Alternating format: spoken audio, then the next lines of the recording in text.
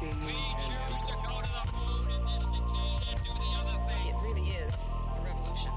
Upon this battle depends the survival of Christian civilization. Roger, we'll stop Discovery. Welcome back. A great ending to the new beginning. Well, welcome to How Did It Come to This, where news is a window to history. Sitting next to me is a woman who is in the same room Yay. and at the same workplace. Hooray! It's Siobhan Doherty. Hello. And unfortunately not joining us today because he's not at our same workplace anymore. Is James Tuckwell. He's Yes, he'll be back. He will be back. He will come back. Yes, we're going to Zoom and figure out the distance. Yeah. It'll be fine. Yeah. But yeah. today he sadly is missing. Yeah, so no fact checking. No fact checking today. Look, if we get things wrong, don't at me. You can. At me. You can at me. And fact check for us. Yeah. Send us an email. Yeah. Yeah. People don't send me emails anymore. Oh, is it because I haven't got we've one been for a on long time. hiatus? I think that's probably exactly what it is. Sorry we've been gone so long, guys. It's been ridiculous. It has been ridiculous. Yeah. But we work together again. Yes, which So is facilitating this. It's making this way easier. Yes. But I really it's been so nice having people ask about it so often. Like I have had a lot of people ask in person. People asking me in person, which is like funny. I know. Although actually, having said that, I did get an email. From someone in India. Cool. Saying, when are you coming back? Oh. So to our Indian fans. Hi, guys. Hi. And we're back. We're back. We're back. Hooray. Yes. And lots of stuff's been going down globally. Lots and lots of things going down. So it's actually hard to kind of narrow in on a subject to do first. Well, but we've got lots of ideas. I mean, there's definitely lots of things coming, but as far as the first one goes, I had so many requests that we covered this topic, and I'm sure people could probably guess what that is. But why don't we? I'll get into it. Let's get into it. Yeah. This week, the cradle of civilization has been a hotly contested region since we have been able to record our conquests. Many people groups, kingdoms, empires and nations have called the land of southern Levant home, and it is no different today. Israel and Palestine have been locked in dispute over land of the eastern Mediterranean for decades, and recent events have brought into sharp focus the difficulties in bringing resolution to this land. How do we untangle the web of this conflict? How do we determine who owns land? How did these conflicts begin? Is it Canaan? Is it Palestine? Is it Israel? How much responsibility does the international community bear? Does understanding 5,000 years of history make a difference? What do two Anglo-Saxon teachers know about this topic? And ultimately, how did it come to this? There we go. Very good. You haven't lost your touch. Oh, thank you. If you haven't guessed, Israel and Palestine. Palestine. I had a lot of requests. People I don't understand what's going on. Yes. I don't get it. Yeah. And I can understand people not understanding this topic because it is large and complex. Huge. Yeah. Been dominating the news cycle since October. It has. And if you are sort of around our age or younger, it's kind of been quietish, or certainly hasn't dominated the news. No. For a long of time. The 21st century, I feel like. I Obviously, do remember there were blips. When we were kids, it was a lot.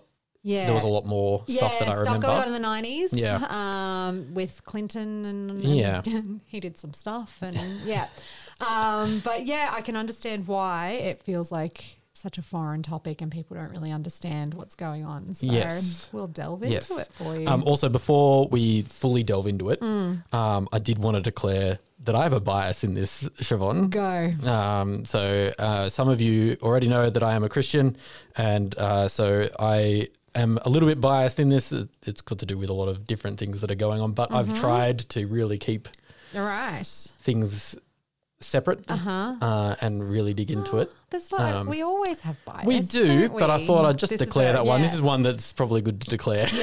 Yeah, fair enough. I'm very bad at hiding my bias, I think, when it comes to these topics. I have opinions. Look, that's fine. And mine's not coming from anywhere of religious. It's just I thought opinions. I thought too, and we are going to get into this, but I think the religious aspect of this topic is central yes, to absolutely. it. And so it's going to come. It's going to come up almost. You take the religion out of it, and almost it wouldn't have happened. Nearly, like I mean, that's a huge thing to And say, but like, yep. but yeah, like it's central Yes. to the issues. So Yes. yeah. So our news story for this week. Yep.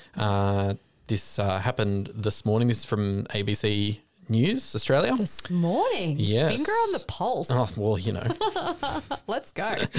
So this was an article titled US proposes UN Security Council oppose Rafah assault, back temporary Gaza ceasefire. And it reads, the United States has proposed an alternative draft United Nations Security Council resolution calling for a temporary ceasefire in the Israel-Gaza war and opposing a major Israeli ground offensive in Rafah in southern Gaza. Washington has been averse to the word ceasefire in any UN action on the war, but the draft text seen by Reuters news agency on Monday echoes language that President Joe Biden said he used last week in conversations with Israel's Prime Minister Benjamin Netanyahu. The draft text determines that under current circumstances, a major ground offensive into Rafah would result in further harm to civilians and their further displacement, including potentially into neighbouring countries. Israel plans to storm Rafah, where more than 1 million of the 2.3 million Palestinians in Gaza have sought shelter, prompting international concern that such a move would sharply worsen the humanitarian crisis in Gaza. The draft US resolution says such a move would have serious implications for regional peace and security, and therefore underscores that such a major ground offensive should not proceed under current circumstances. So the last few months have been Really hard to watch. yeah. Like, I've been like brought to tears a couple of times just like watching the news and seeing what's going on. And for me, it's the kids, like watching all the, it's just, yeah. Yeah. Yeah. Yep. So yeah. And a lot of, like, I don't like to use the word unprecedented because it's probably not if you go back far enough, Sure. but things like South Africa bringing the charges against Israel to the International Court of Human Justice and lots of use of the word genocide being bandied around. Yep, And yep. it's, yeah, I mean, I feel like we haven't faced anything like that on this scale since like the Holocaust, which is going to be like something that we will talk about, obviously. Sure. Yeah. You reckon? All right. Well, Okay. we're going to go back. We're going to go. We're going to go way back. I'm going to take it way back. So we're going to cover a long period of time today. Yeah. Because I think we're just going to kind of establish a whole bunch of range of different things that were going on Yes. for a long, long time. Yeah. And then in our next step, we are going to do 2 parts. So in Yes. the next episode, At least. it could be 3. Yeah. In the next episode, we're going to focus in on like Yeah. really recent Yeah. events that like are very complex. Yeah. Yeah. So the break today is like the creation of the state of Israel, and like we'll get to that. And then, we'll do post that in Yes. episode 2. Yes. Yeah. So we're going to go. Let's we're going to go go back. back. We're going to go back to 3000 BCE. Wow. You ready? Yeah. All right. Here we go. I'll be back in time.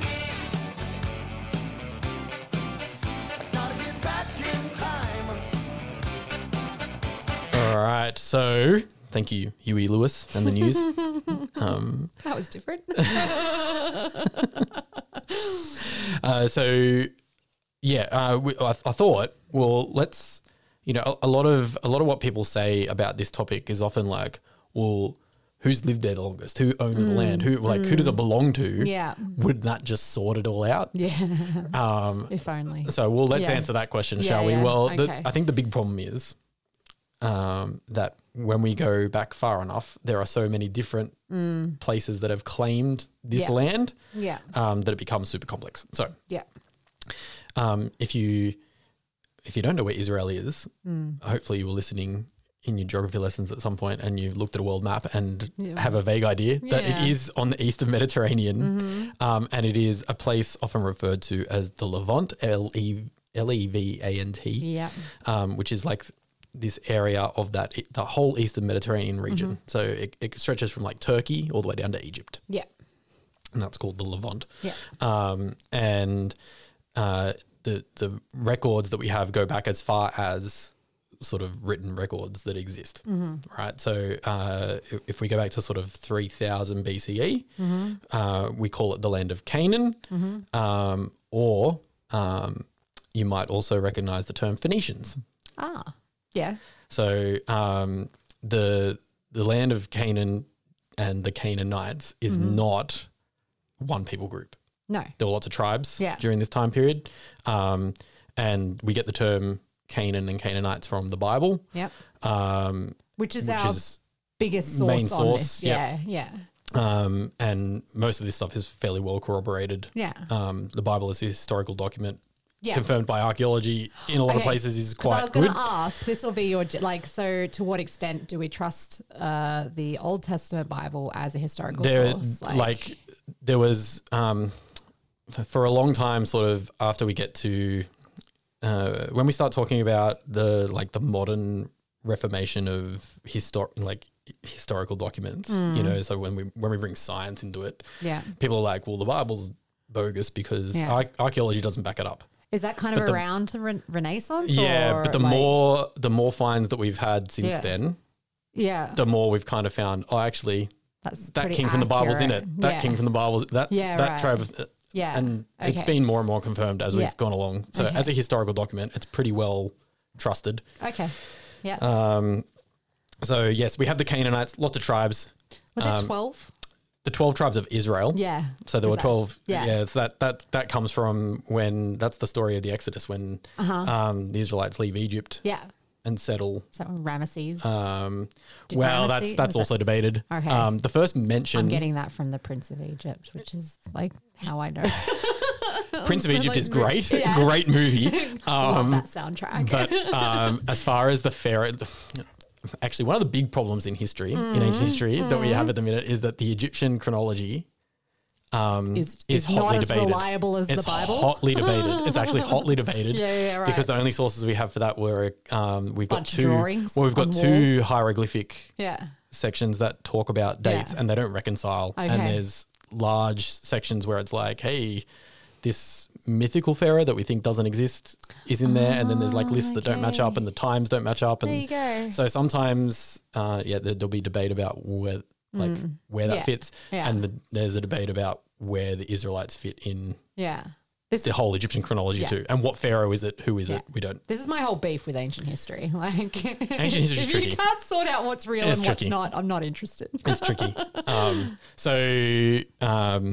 Yes. So if we're talking about the first kind of settlers in this area, there's lots of tribes, and then the idea of the Canaanites as a thing. Like Egypt refers to the Canaanites as Yeah. that the group of people that Yeah. live up there. Is Abraham here at this time, or is this post Abraham? Yeah, Abraham's probably about 3000 BC All right. ish. So he's getting around this time. And then obviously after Abraham, that's when they go into Egypt. right. Then they come back out. And then, yeah, okay. Um, They're like, we don't like this here. yeah. The labor laws suck. So there's, yeah. We'll have some laughs now because I just don't think there'll be much laughing when we get further on. No, So, definitely yeah, not. Definitely not. And so, yeah, they do, once they come back out, they kick out a bunch of the Canaanites, and including who you might have heard of, a group particularly called the Philistines. Uh-huh. So the Philistines were I a was going to tribe. be like, my dad's one of those. Sorry, Dad, I'm joking. I love you. Philistines were a tribe on the coast. They are where the Greek word Phoenician Yeah. comes from, right? So that's the translation Yeah. of that. Yeah. Okay. And also, I didn't know that. we think they were one of the people groups inside the Sea Peoples. So if you've ever heard of the Sea Peoples before, this was a group that invaded Egypt at some point. Okay. I can't exactly remember when, Might not have happened. but they call them the Sea People, and we're Okay. like, who's that? Okay. We think potential at this point, the current theory is it was a bunch of different Mediterranean groups that joined Yeah. forces to attack Egypt. Right. And we think the Philistines were part of that. Of that. The Okay. Phoenicians, Sea Peoples, they're all Yeah. kind of wrapped up together. But Yeah. so after the Israelites leave Egypt, they take over all of this area Yeah. and set up the kingdom of Israel. And the first kind of mention of Israel as as an entity Yeah. is during the reign of Pharaoh Merneptah, Okay. who is the son of Ramses II. Okay. and that's in 1209 BCE.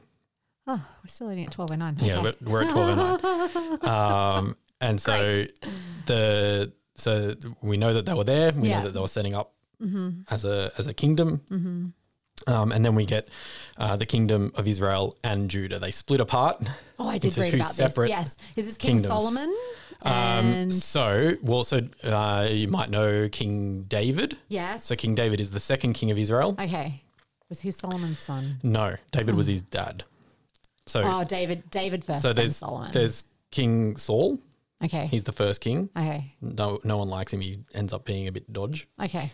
David succeeds him as king. Is known as like the best king ever. And then his son Solomon, who Cutting builds babies the in first, half and stuff. Well, Is that one? you're not far off. Or He's- no, no. They bring a baby to him and say, Yes, yeah. That's what I mean. He didn't actually. He didn't actually. It's a He says, parable if or we cut it in something." half, Yeah. and then the real mother says, no, don't do that. She can have it. Yes. Anyway, Yeah. Wise, I believe. well, so Solomon, his story is that he asks God for wisdom, so he becomes the wisest king. Cool. That's the story in the Bible, and then when he dies, things go a bit awry. But Solomon builds the first temple, Yeah. And which is a huge, Yeah. massive temple. do we have archaeological remains of that? Or? Well, no, because it's where the current temple would have been, where the current mosque, Yeah. the Rock Mosque, Yeah. is. So archaeology there is kind of banned. Tricky. Yeah. For So a bunch of we political know reasons. where it would have been. Yeah. Right. Okay. That's cool. And the dimensions are huge. Like it's a massive. It would have been a massive structure. Okay. And so there's So that's kind of there's a split between the kingdoms. Oh, I have a date for that. That's 931 BCE. 931 just to keep us on the timeline. Yes. And the traditionally held that the kingdom of Israel, they were less kind of righteous, inverted commas, I'm putting up here. Okay. In like the story Right. as it goes. Like The kings of Israel kind of sucked. they're the baddies. They didn't follow God. They didn't do those things. Okay. And then the kingdom of Judah were a bit better Okay. at doing those types of things. Okay. And the split kind of weakens the state as a whole, I guess, is Okay. kind of the Yes. upshot of all of that. Yep. And then when the we get Assyrians to can come in, is when we that- get to sort of 732 BCE, we get invasions from the Assyrians. So the Assyrians were an empire that spanned kind of most of what you would call Iran today, into Egypt, up Yeah. into Turkey, like those kind of They're they were like the quite big. precursors of the Persians. Yes, Yeah. because what happens? So they attack Israel quite a few times. They get repelled quite a few times, and sort of eventually, by the end of the Assyrian attacks, we end up in the Babylonian period, which happens in sort of 587 BCE. You could have played the Rivers of Babylon. I could have. That could be And our outro. when the Babylonian Empire, so the Assyrians kind of turns into like it's all a bit. Yeah. Like Murky. according to my timeline, there's like a couple of hundred years later, like we're looking at like 568 BC is when the Babylonians conquered Jerusalem. Is Yeah, that, like, and when they conquer Jerusalem, they really Yes. they conquer Jerusalem and they take all of the all of Israel. They take them all. Is that when the diaspora starts? Yes, this is what they call the first diaspora, or the Jewish people will call it the exile. Right. Yeah. So they were all taken to Babylon as captives and used as slave labor and all that kind of stuff. Yeah. And the Babylonian Empire rules all that same sort of area that I was talking about with the Assyrians. Yep. And they were, during this time period, so the 500s BCE, they were the dominant power Yeah. in the region, probably the biggest empire in the world at the time. And so as that empire goes, again, it gets a bit murky because the Babylonians kind of turn into the Persians. Yeah. Like there's like a lot of these empires at this point in time kind of conquer, like they get conquered or conquer, or they just kind of change leader and become a different thing, different entity. So like the dates that you had, I had all that, and then I've just written conquered and ruled by Persians, Greeks, Romans, Arabs, Fatimids, Seljuk Turks, Crusaders, Egyptians, Mamelukes, and Islamists. And I'm like, you know what? That'll do. It's a lot. So like the Persians turn into the Greeks, that turn into the Romans. Yeah. Like it changes hands a lot. Yeah. So this whole period here, the Jews have come back. So at the end of the Babylonian rule, they're allowed to come back to Israel. Okay. And they set up the second temple. And this all you can read that kind of story. That's in the Bible as well. They come back and they build a second temple. Yeah. And it's kind of the end of the Old Testament. That's kind of where it kind of concludes. Yeah. Right.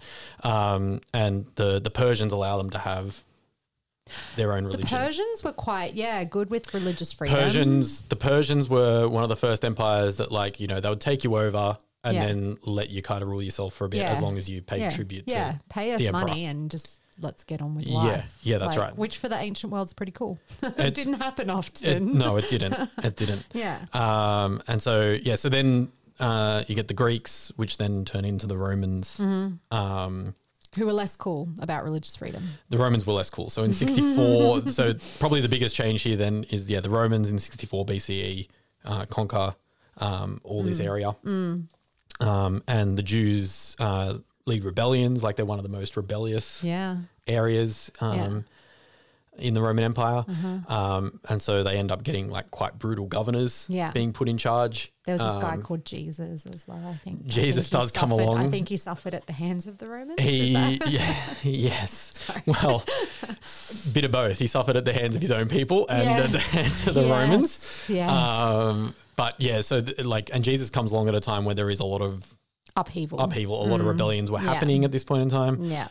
And so a lot of the Jewish leaders at the time, they sort of prosecute Jesus as like this, look, he's going to lead a rebellion against you guys, Rome. Right. Can we let us deal with him then? Yeah. Like that's kind of how they frame it. Okay. Yeah. So although he wasn't leading any sort of military uprising. Famously peaceful. So, and, you know, post Jesus as well, the Jews in Israel at the time, lots of rebellions still. Yeah. And it was, it was a real time of like things were going okay if you were okay with the Romans, right. I guess. Yeah. That's kind of the main the main deal, I guess. And then post the Romans, so Roman Empire famously splits into under Emperor Constantine, who sets up the Byzantine capital. And so it changes hands again into the Byzantine Empire as the Roman Empire, the Western Roman Empire collapses. And it kicks on for a lot longer. That gets you to like 390 is the Byzantine area, which then kicks along to about 634. Yep. And I thought this was a good place to stop and really focus in a little bit because 634 is also the time that Muhammad is kicking about. This guy called Muhammad. Yeah. So I thought just quickly, like, why do Muslims believe that they are the rightful? That Jerusalem is an important place because it's an important place for them too, right? Yeah. Because Muhammad is not hanging around Israel. No, he's in Mecca. Medina. Yeah, that's right. Yeah. Yes. So one of the reasons why is because of one of the things that happens when Muhammad is getting his revelation from the angel Gabriel. Is how the story goes. There was one night he has a dream, and in the dream he's like whisked away on the back of this creature. I can't remember what it's called now, but it's like a horse with wings. This is where we need James. I can't remember what it's called.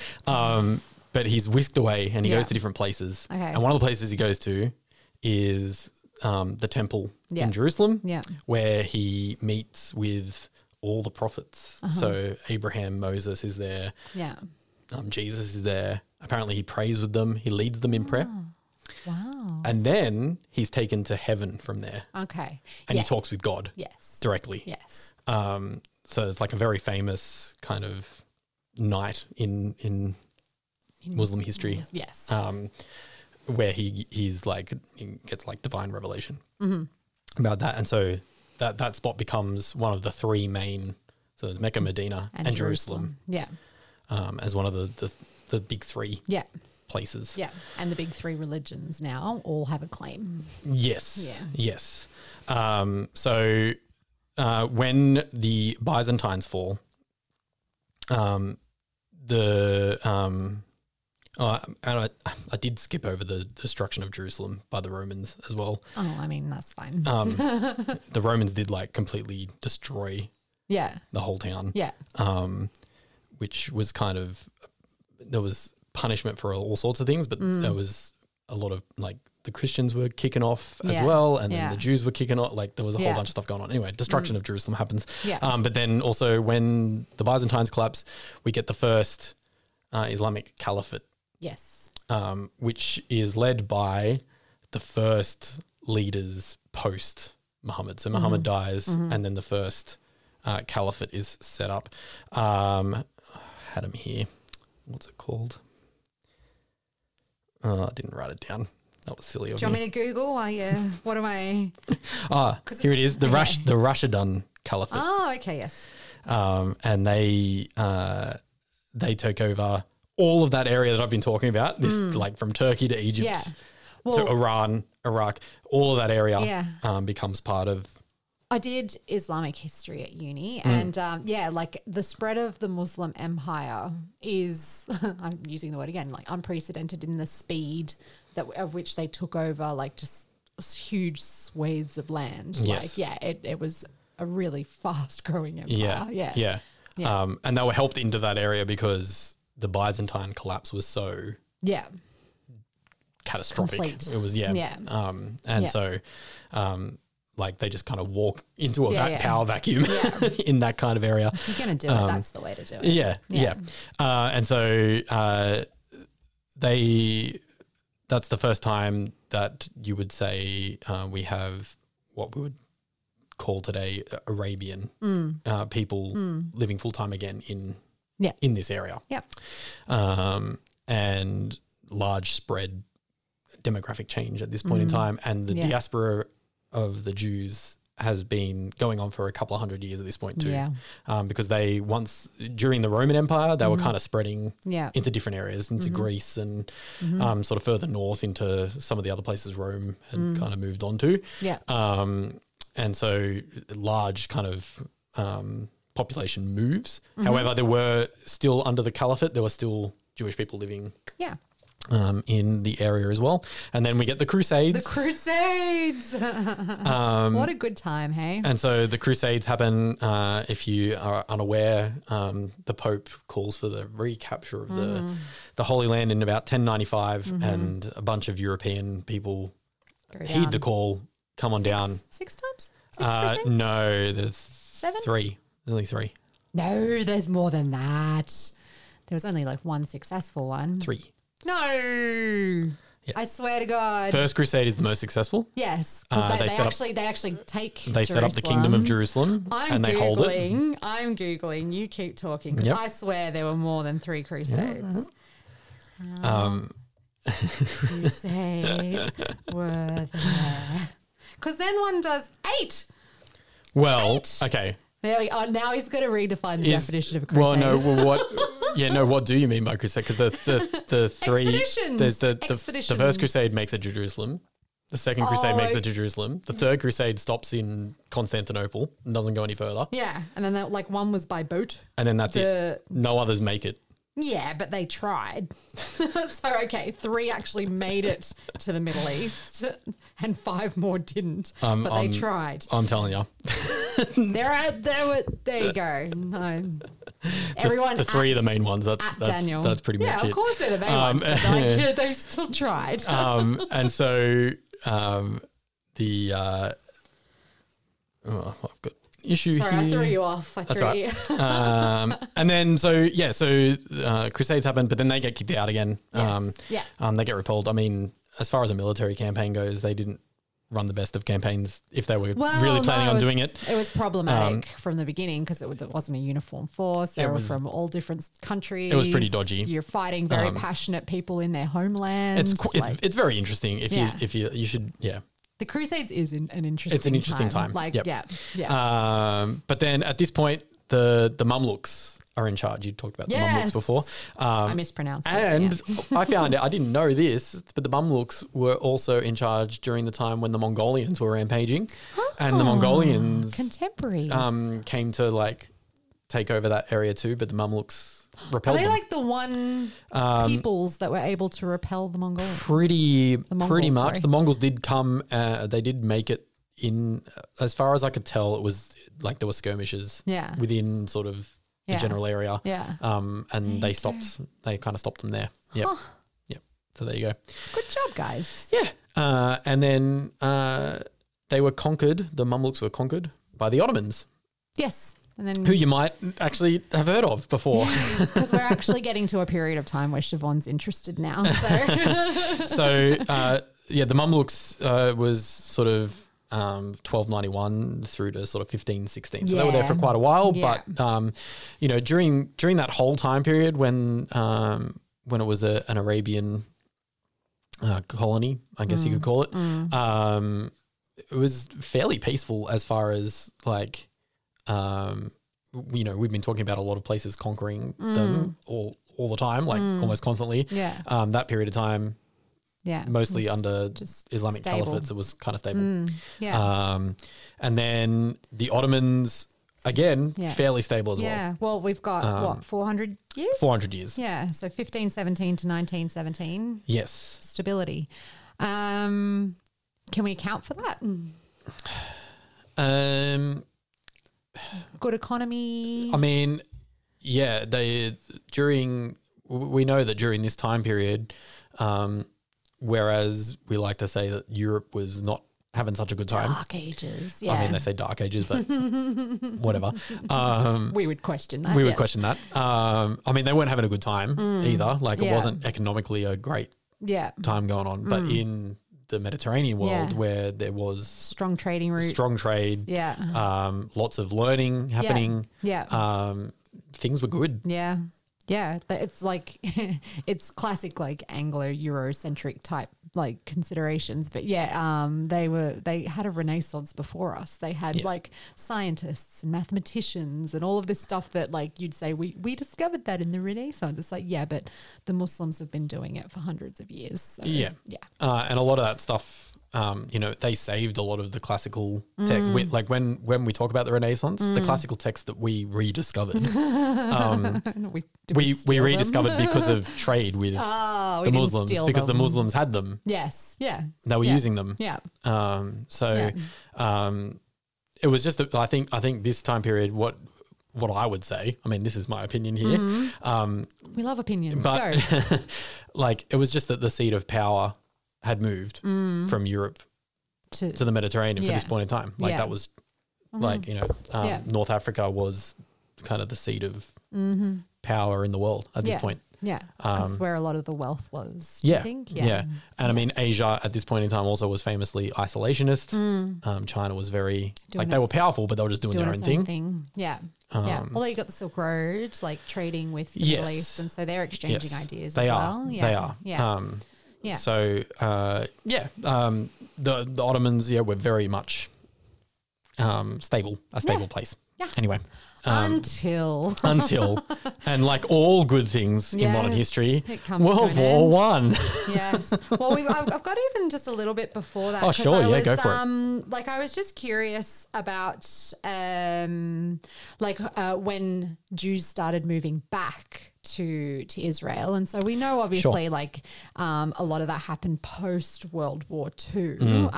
But it was happening before that. So I've got like the first, and I don't know if it's Aliyah or Aliyah, but it's what the Jews call like the first moving back. Okay. And it's from about between 1882 and 1903. They think about, it's not many, like 15,000 to 25,000 Jews, but that doubled the population of Jews in that area at that time. Okay.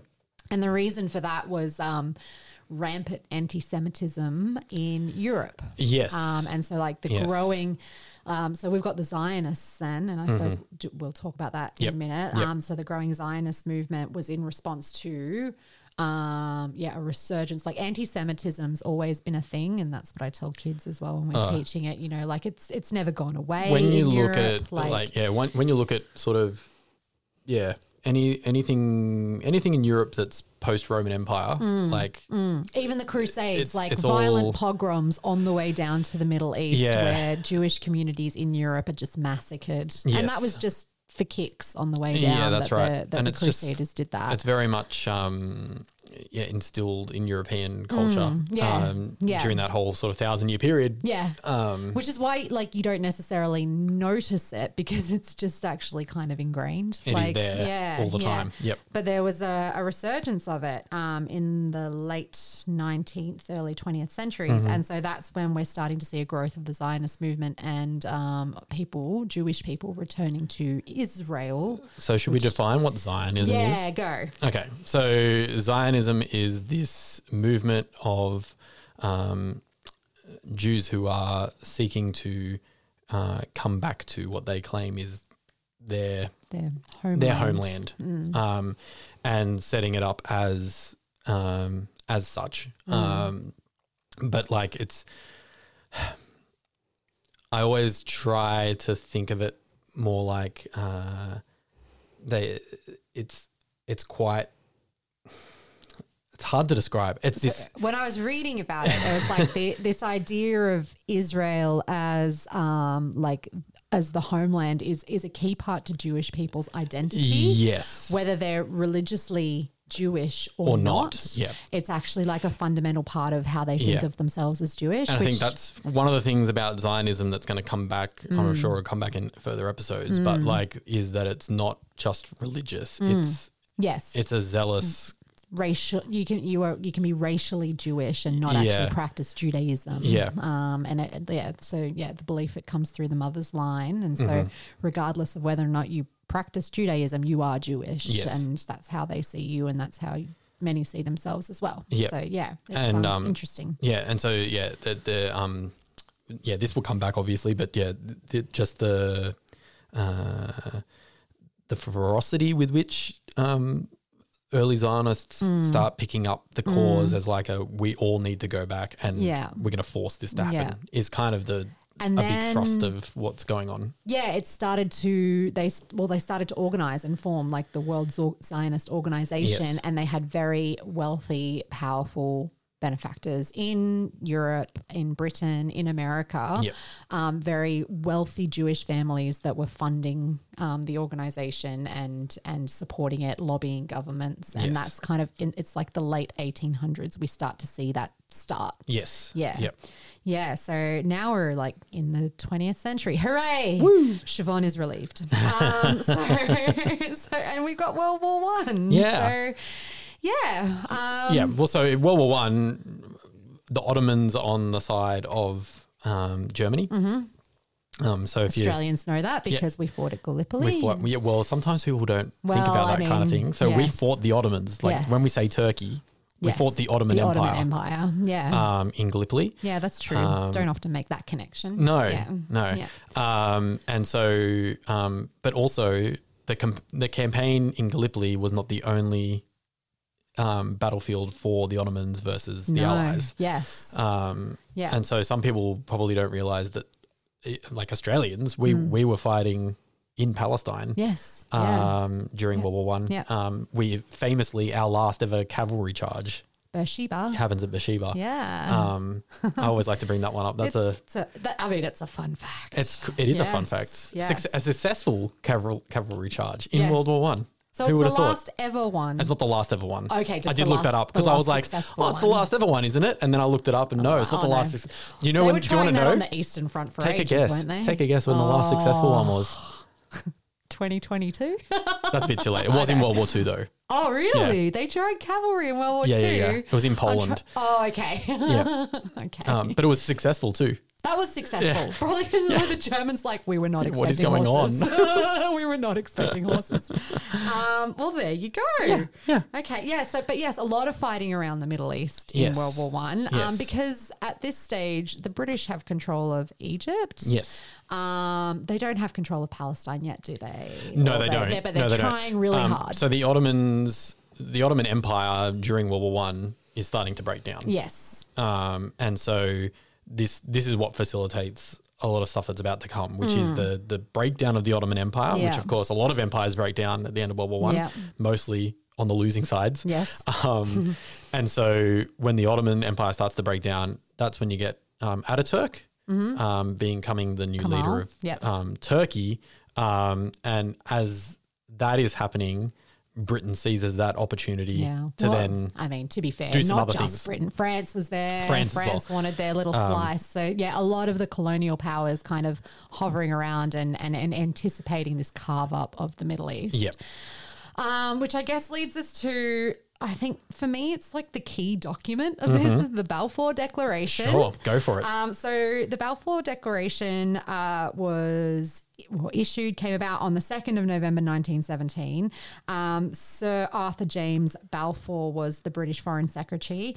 It started off as a letter, but then it did become like a British policy. Yep. And in it was a promise to Rothschilds, I think, that support from the British for a homeland, and the word homeland is very intentional there. Yes. For the Jewish people. Yes. And when historians look at what they're doing, like why it's 1917, it's peak British power. Why are they offering a homeland to these people? And there's nothing in the document that says Britain wants anything, and that's just not very British at this period of time, you know. So historians are very sus on what they were trying to do, and generally the consensus is that they were trying to win support of Jewish people in the two sides that were a little bit iffy in World War One at this time, America, and Russia was also kind of on the verge of collapse. So they were trying to win Jewish support in those countries by doing it. I mean, one of the things that I thought about as I was reading this, because of course, what happens after that declaration is Britain go to the League of Nations, which is the proto-UN. If you haven't heard of that one before, I'm pretty sure we've talked about it. But the League of Nations is set up at the end of World War One to kind of deal with international politics.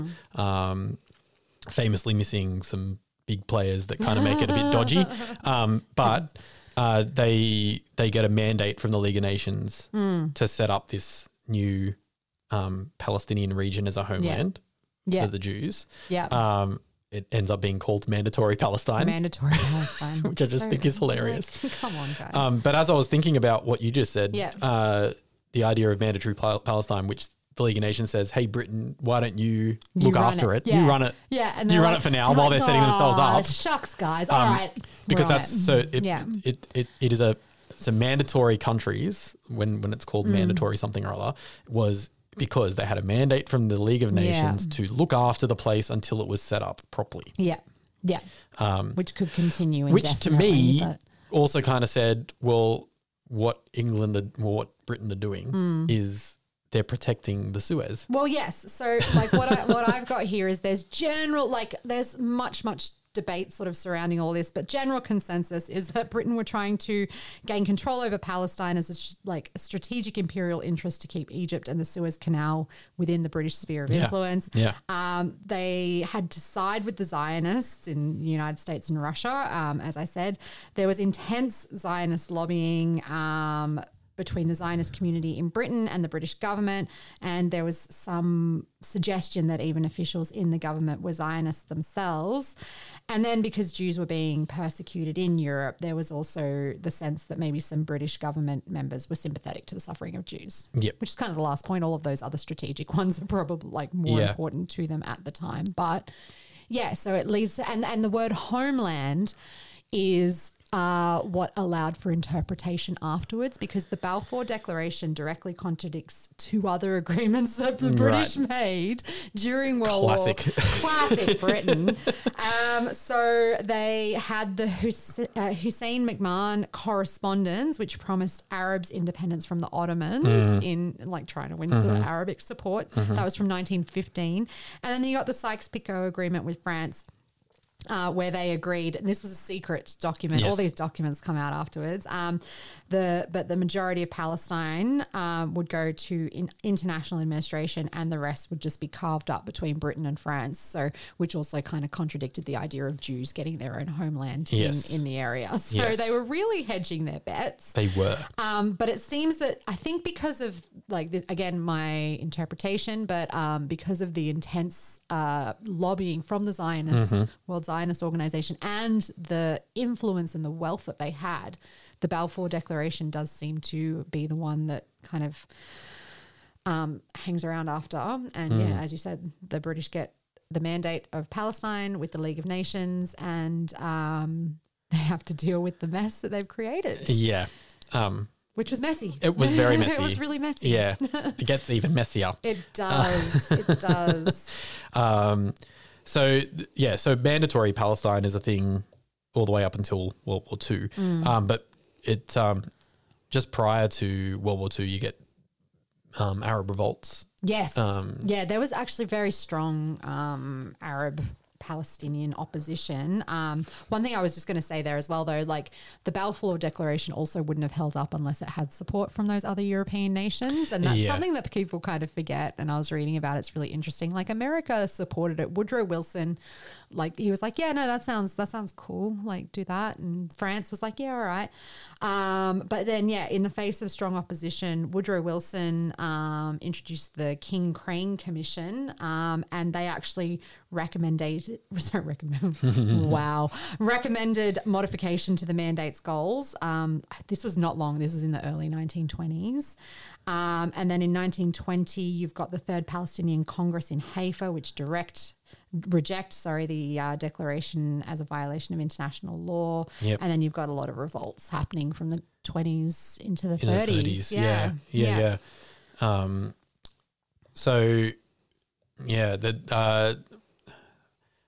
I think along with a lot of what the British were doing at this time, they are starting to also lose control of colonies that they already had. Yes. Yeah. You got a period of like post-colonial, like around the world. Yeah. And so like this is not a surprise. No. That things did not go well in mandatory Surely Palestine. they saw the writing on the wall. But there is a big influx. Of course, like before I started researching this, I always thought the biggest influx happens post World War II, which we'll talk about next time. But, there's a big influx here and now at the end of World War I. Yeah. So I was looking because the actions of David Ben-Gurion are also like kind of important. And so like during this time, he is helping with a lot of illegal immigration from Europe into Israel to boost the numbers. They realize obviously that they're more powerful in numbers, greater numbers. So, so he's doing that. There's a lot of like terrorist kind of activity going on. I forget what are the names of the two extreme right-wing Jewish groups, Irhan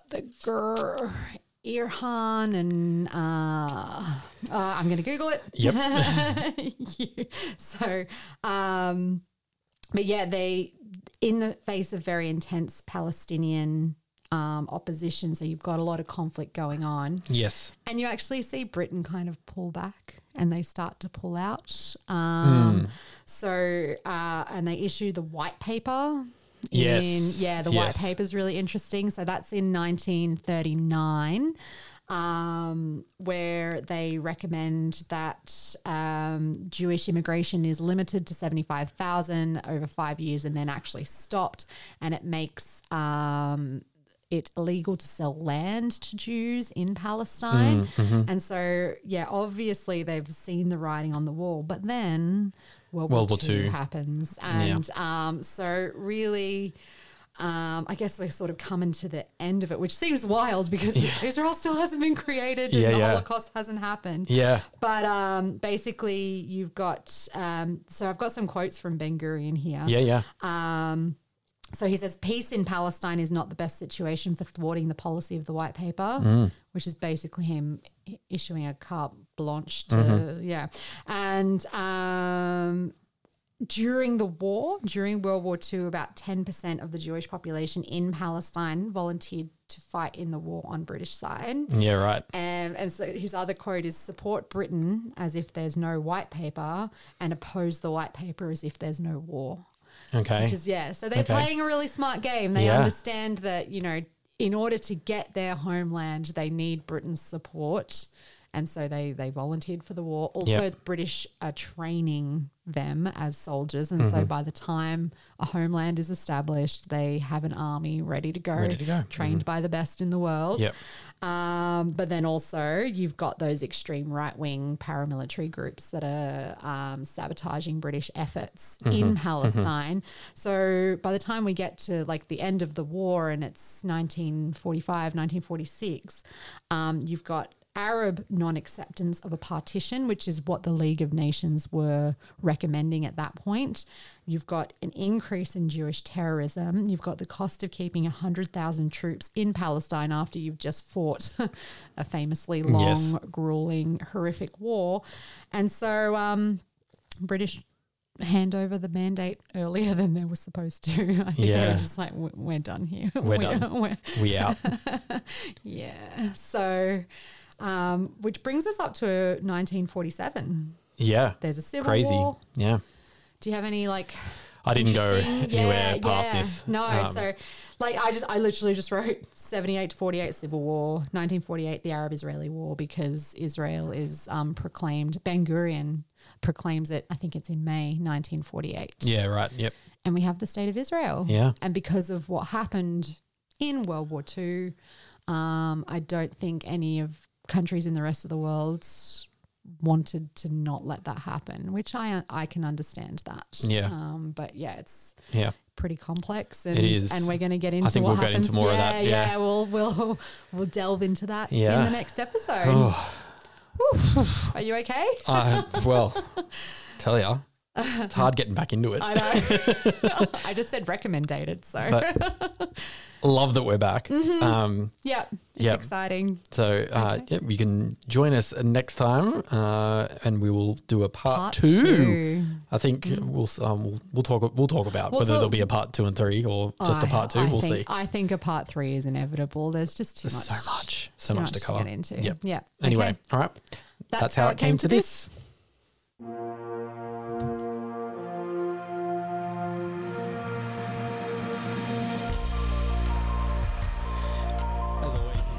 Catch us by email. How did it come to this podcast at gmail.com. You can find us on Twitter and Facebook at HDICTT podcast. If you like the show, remember to leave us a like and a review. That'd be great. How Did It Come to This is written by Daniel Matters and Siobhan Doherty. Our producer is James Tuckwell, edited by Daniel Matters. Original music by Lachlan McWhirter.